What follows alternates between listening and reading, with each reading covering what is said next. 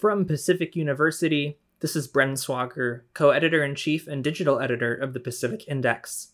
We're back with a new year, a new semester, and new episodes of the Pacific Index podcast. And for our first episode of 2021, we're invited into a conversation with Pacific Index writer Sebastian Hare and professor of politics and government at Pacific University, Dr. Jeff Seward. This podcast episode was recorded back in November of 2020, after the election of now President Joe Biden, but before this year's events at the Capitol and the inauguration. In their conversation, Sebastian and Dr. Seward discussed the then current President Donald Trump and the events that were taking place as the presidential transition of power was just beginning. Though much has happened since then, Dr. Seward's insights into the changing of the GOP, the deep division that has been stoked within our country, and the devastating effects this can have on our democracy are even more biting with what we now know. This fire that has been stoked is one that will take a long time to put out, so these words are more vital now than ever. I hope you enjoy this enlightening conversation, but before I turn it over to them, I'd like to take this opportunity to thank our sponsors, the College of Business at Pacific University, which offers an array of undergraduate programs and an MBA as well. You can get more information at pacificu.edu/cob. Anchor.fm, which has been our go-to platform for publishing our podcasts over the past year. They've made it so easy and user-friendly, so if you want to get into the podcast game, go check out Anchor.fm. And finally, to the Pacific University Department of Theater and Dance. Their new play, Revolt, she said, Revolt Again, runs March 11th through the 14th, and is a dark, funny, dreamlike play that interrogates gender norms, sexuality, romance, and patriarchy. And it's staged at numerous sites across Pacific's campus, inviting audiences on a journey of broken expectations with a group of brazen, revolting, and revolutionary characters. It sounds super cool, so please be sure to check it out, and you can get tickets at pacificu.edu/theater tickets. And with that, I will now turn it over to Sebastian Hare. Hello, and welcome to another episode of the Pacific Index podcast. I'm Sebastian Hare, and joined with me today from the Politics and Government faculty is Pacific University's own Dr. Jeff Seward. How are you today, Professor Seward, and could you briefly describe the topics that you teach? I'm fine. I'm actually by training a comparative politics specialist, comparing American political systems to other political systems with a particular specialty in Latin America, which I didn't think used to be relevant to American politics, but is becoming increasingly so. But I also teach political economy and political philosophy. I teach a course right now. I'm teaching a course called Socialism and Its Critics, and I have a companion course to that called Conservatism and Its Critics. I teach a course called Markets, Politics, and Justice. So I actually teach a very wide range of courses at Pacific. So just a note for listeners, this is being recorded on November 24th, 2020, 3 weeks after the presidential election that occurred on November 3rd. The General Services Administration approved the presidential administration transition process yesterday on November 23rd. However, President Donald Trump still has not conceded to President-elect Joe Biden and has lost over 20 lawsuits in a desperate attempt to overturn the results of the election. With that out of the way, it is time for the first question for you, Dr. Seward. Are the current actions of the GOP to cast doubt on the results of the election a new thing in a democracy like the United States? How dangerous of a game are the Republicans playing in sowing mistrust in the election process? It's a very new thing in American politics. In fact, it's unprecedented.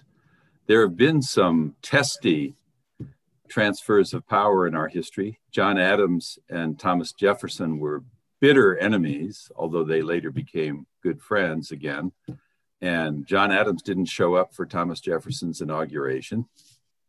Roosevelt and Hoover was a pretty testy transition. And as you can imagine, Obama giving way to Trump was kind of a testy transition.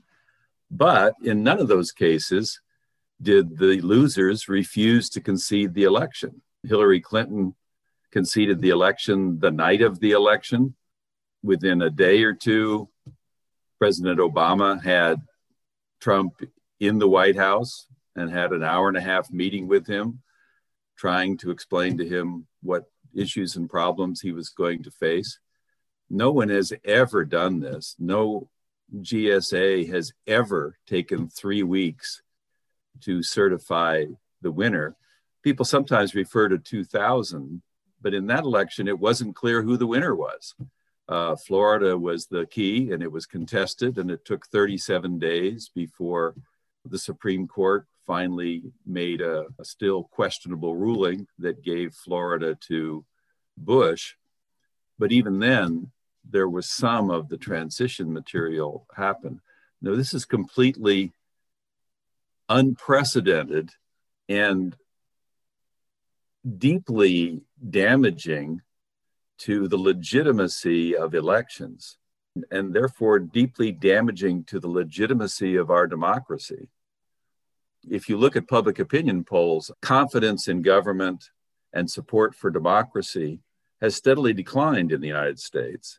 And so we're at a point where we really need events and people and situations that reinforce our commitment to democracy. And instead, we're experiencing an event that is profoundly undermining democracy. So you said that you teach a class on modern dictatorship, and President Donald Trump has not been shy in his admiration for authoritarian leaders. How similar is he actually to modern dictators? Well, it's interesting. I mean, he's in the category of right-wing populism, and right-wing populists in Russia and in Hungary and in Poland have undermined democracy in serious ways. So it's not quite clear how we should categorize them. Political scientists have come up with the term competitive authoritarianism of systems that still have democratic facades. There's still multiple parties. Some portions of the press are free. There are still elections, but the playing field is so tilted against the opposition that the right-wing populist government is essentially permanently installed. A feature of those governments, however, has always been that the right-wing populist had strong majority support, was winning elections by 55, 60, 65%. They then often changed the Constitution. They subverted the judiciary. They cracked down on the free press and the like. What's interesting about Donald Trump is that he's never had majority support. His approval ratings have never gotten essentially above 45, 46%, and sometimes have been as low as 38, 39%.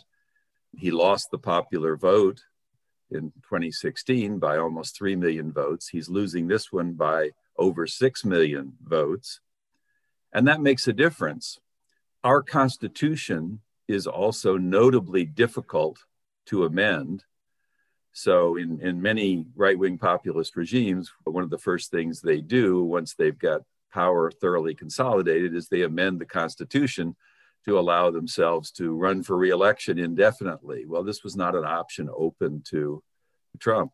Another thing that often happens is these right-wing populist governments come into office during a major national crisis, and they solve that crisis in one form or another. Trump got his crisis, got the COVID-19 crisis. And if Trump had handled that crisis effectively, instead of botching it horribly, I think he would have been elected easily. And so he understood that as an obstacle to his reelection because it prevented him from touting his economic achievements, such as they were, and they weren't nearly as great as he was claiming they were, but he was going to ride that, and this was getting in the way. And so he prioritized opening up the economy over handling the pandemic with disastrous results. And that's why he lost the election, basically, is people voted on COVID-19, and his record was the worst in the world, basically. But we didn't degenerate into a competitive authoritarian system, but I would say that the Republican Party has become wedded to essentially competitive authoritarian ideology. And so the behavior of the Republican Party during these 3 weeks has been just outrageous. And it's clear that especially the elected officials of the Republican Party, in the large majority, are perfectly comfortable with using any means, legal, illegal, corrupt, uncorrupt, fraudulent, to try to overturn the election and try to deny the president-elect any basic legitimacy.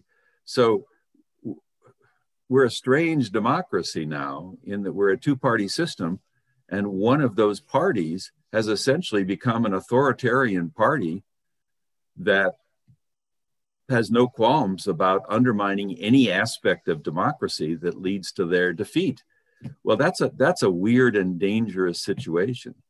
And if the Republican Party in its current character ever does get control of the presidency, the Congress, and the judiciary, I think there would be a serious threat of us losing our democracy.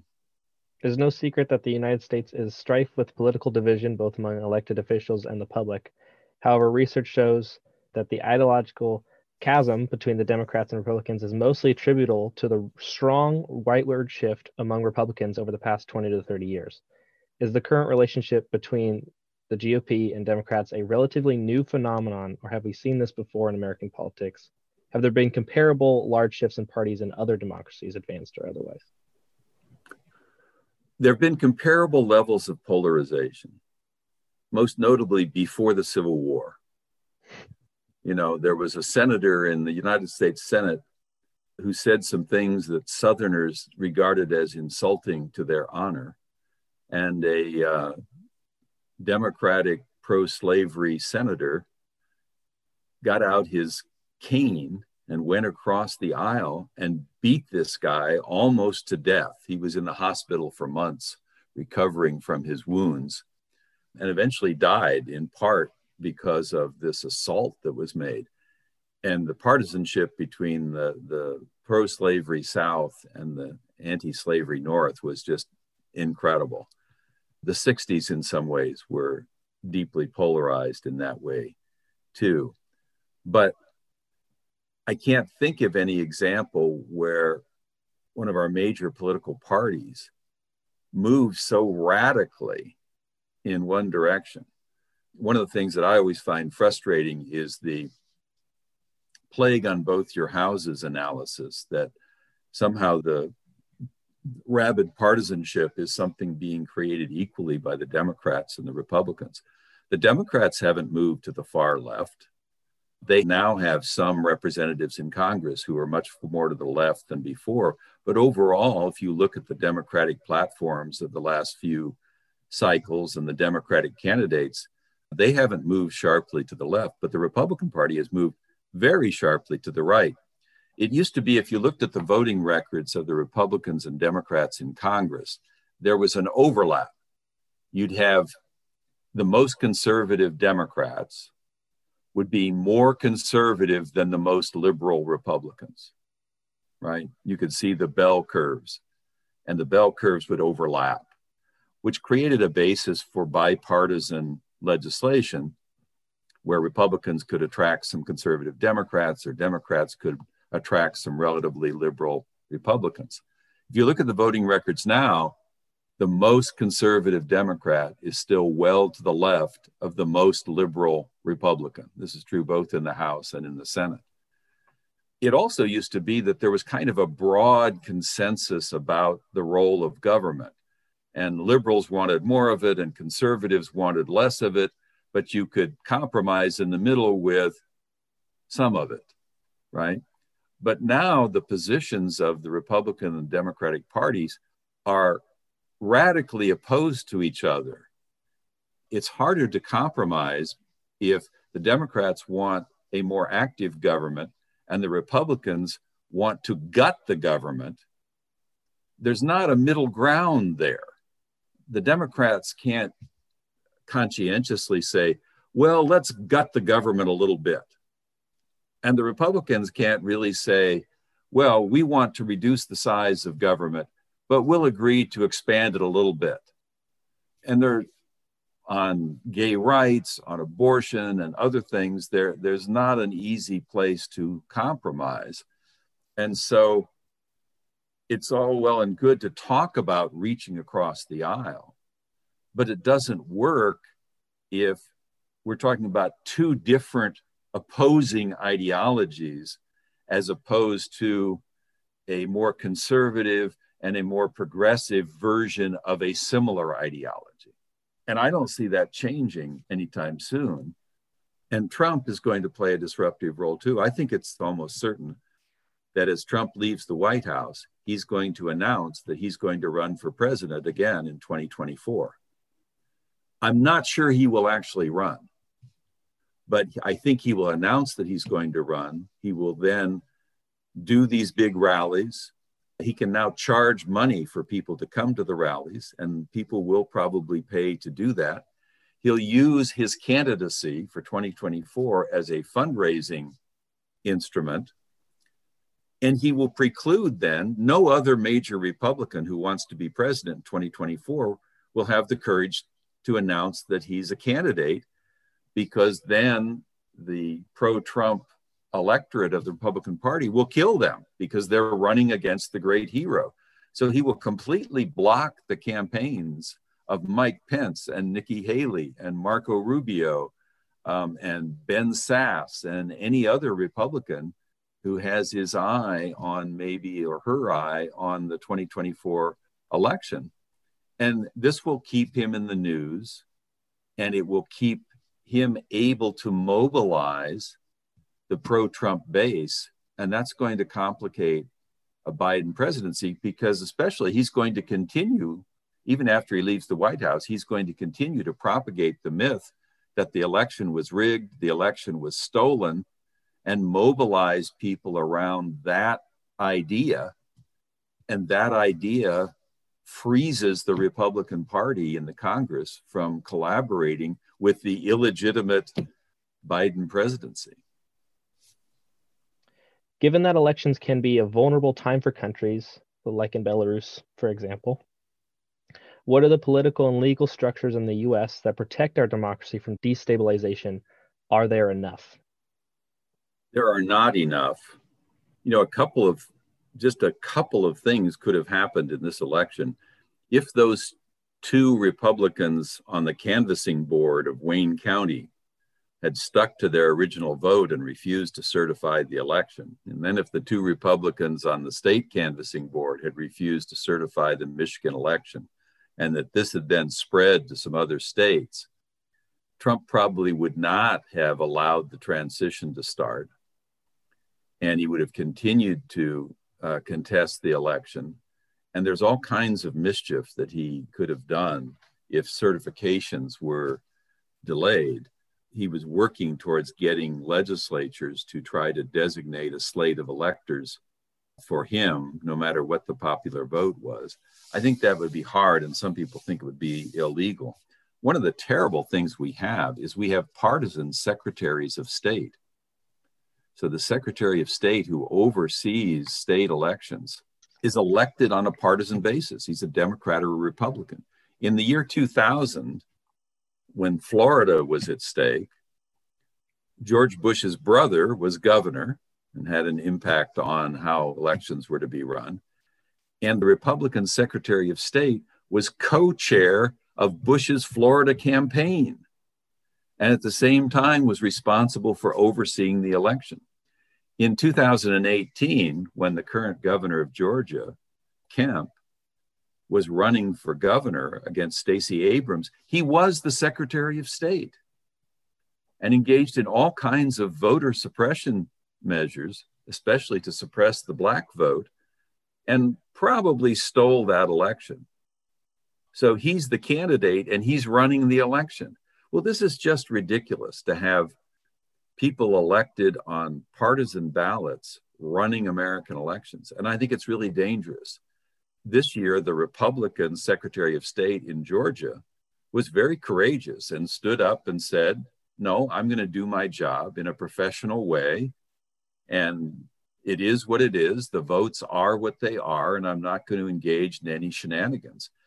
If Kemp had still been Secretary of State in Georgia, he would not have shown any similar restraint at all. The two Republican candidates for Senate have both demanded that the Republican Secretary of State resign because he didn't do enough to change the votes. We need a lot of political reform. I think we have one of the worst electoral systems in the world that is most vulnerable to partisan manipulation.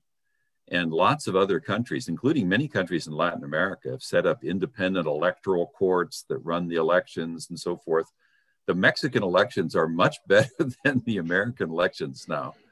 And we need to modernize our electoral process and be sure that elections are run in a nonpartisan way. It's very dangerous to democracy if the basic rules of elections each cycle are subject to prolonged partisan maneuvering, because then it just looks like, oh, you win the election by being the best at using your partisan muscle.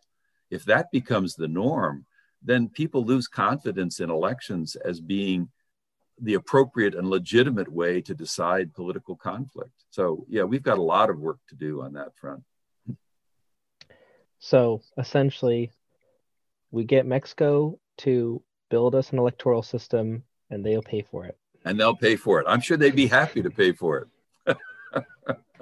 Well, thank you for talking to me today, Professor Seward. And I hope this was somewhat of an enlightening conversation. I know, at least for myself, whenever anxious about, the state of the world, the state of the country, etc., brings me a little more comfort when I know more about what's going on. At least. Good. Well, it was a pleasure to participate. Yep.